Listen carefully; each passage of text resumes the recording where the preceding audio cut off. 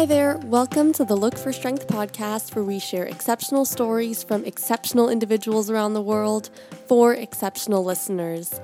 I'm May Look, and I'm your host. On today's podcast, you'll hear from Michael Bonacini. Michael is an icon in the culinary world. As a world-renowned chef, the co-founder of the Oliver Bonacini Restaurants, and a judge on MasterChef Canada. This is part 1. He'll focus on his journey in becoming a chef, the restaurant business, and a celebrity chef in the TV world, as well as some challenges he faced. Let's jump right in. Hi, Michael. Thank you so much for taking the time to speak with me on the Look for Strength podcast. An absolute pleasure. Thank you for having me, Amy. I'm so thrilled to have you on the podcast today and hear about the breadth of knowledge you have about the culinary world and the restaurant business, so I'll get right into a few questions. Do you maybe be able to share with us your personal and career highlights and how your international upbringing has shaped your path to success? Well, I'll do my best. I was born and raised in the UK, and I would say one of the early highlights for me, and I realize it now, but I didn't probably realize it back then, is that I was one of those fortunate kids that knew early on that I wanted to be a chef and that I wanted to own my own restaurant one day.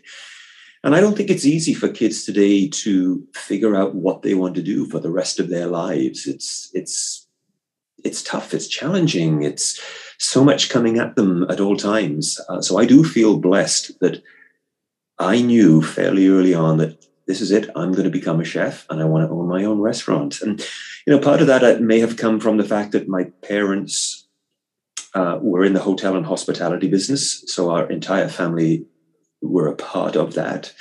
But that's one of the big highlights for me early on.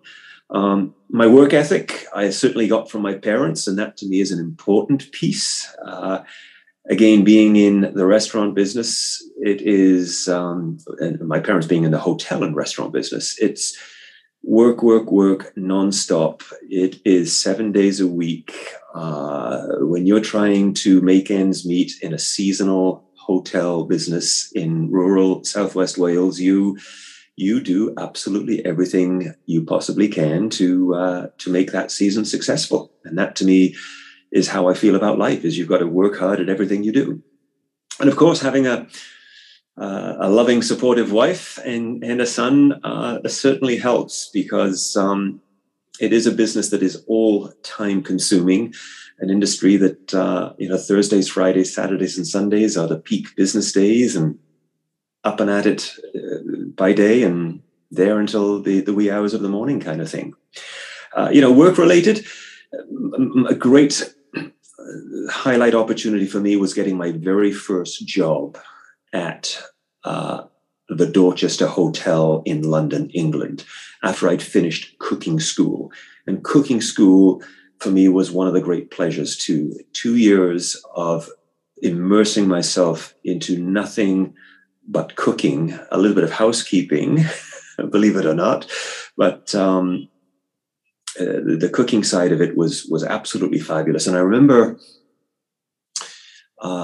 getting chef's whites. They were used whites, and I took great pride in starching them and ironing them and making sure my hat was nice and crisp, and then sliding that chef's jacket on. It was just immense pride and this feeling of, this feels so good and so right. And I really don't think I've lost that feeling in all these years. And even today, when I put on a chef's jacket, either to jump in a kitchen or to cook at a fundraising event or a TV show, I have that same feeling sort of wash over me. And I think the day I lose that might be the day that it's time to hang up my apron, so to speak. So getting my first job at the Dorchester Hotel, I moved to London, England. My sister lived there. I was sharing a small flat with her for a while, sleeping on a mattress on the floor. And I would get up every morning and pound the sidewalks, putting in my resume, speaking with HR departments. And it was tough.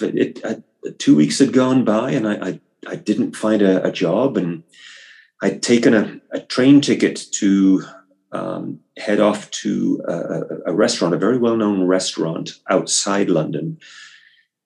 And I'd gone home and told my sister about it. And I then got back out and returned the train ticket to the job agency I was working with, because I decided, no, I wanted to stay in London. That's why I went to London. And the next day I had an interview at the Dorchester, and I took a job as a server assistant, and inquired and found out that after 6 months of working at the Dorchester, I could apply for an internal transfer. Then I got into the kitchen of the Dorchester Hotel in London. And that, to me, was a huge door opening in my career that I will never forget. The kitchen was enormous. Lower level of the hotel, 150 chefs in crisp, white, starched kitchenware. The kitchen was an absolute buzz, morning, afternoon, and night. Three restaurants were being run from that kitchen: a large bakery, pastry shop, butchery department, room service. This was a 5-star hotel, 2 employees to every guest. It had it all going on. It was such a great opportunity to learn so much about food, guest service, hotel business, and how you exceed and excel in everything you do. So that, to me, was an incredible opportunity.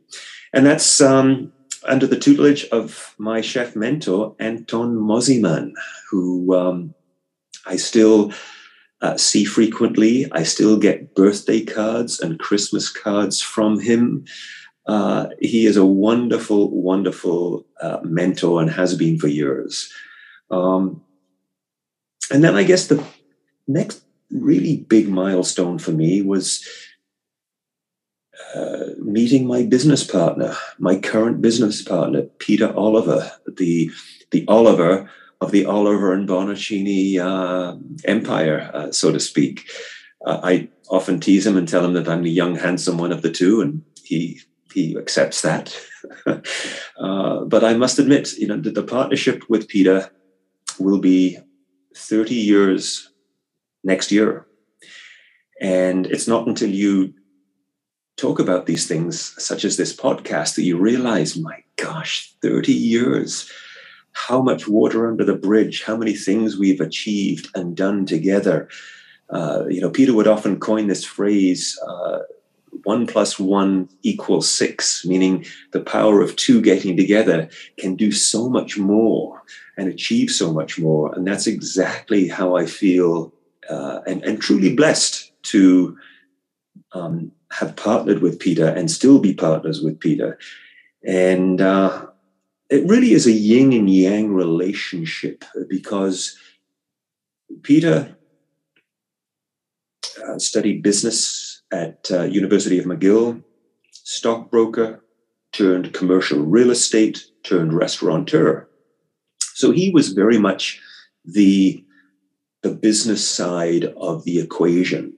He loved working on getting the real estate deals done because of his commercial real estate background, his full comprehension of business because of his business studies and his time trading stock and so on.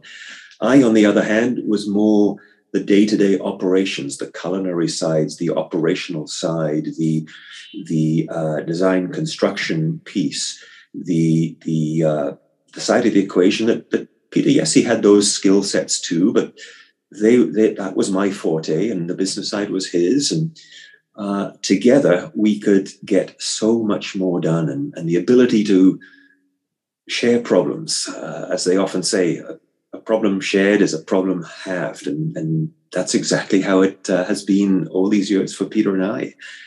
We met in a sort of clandestine kind of way.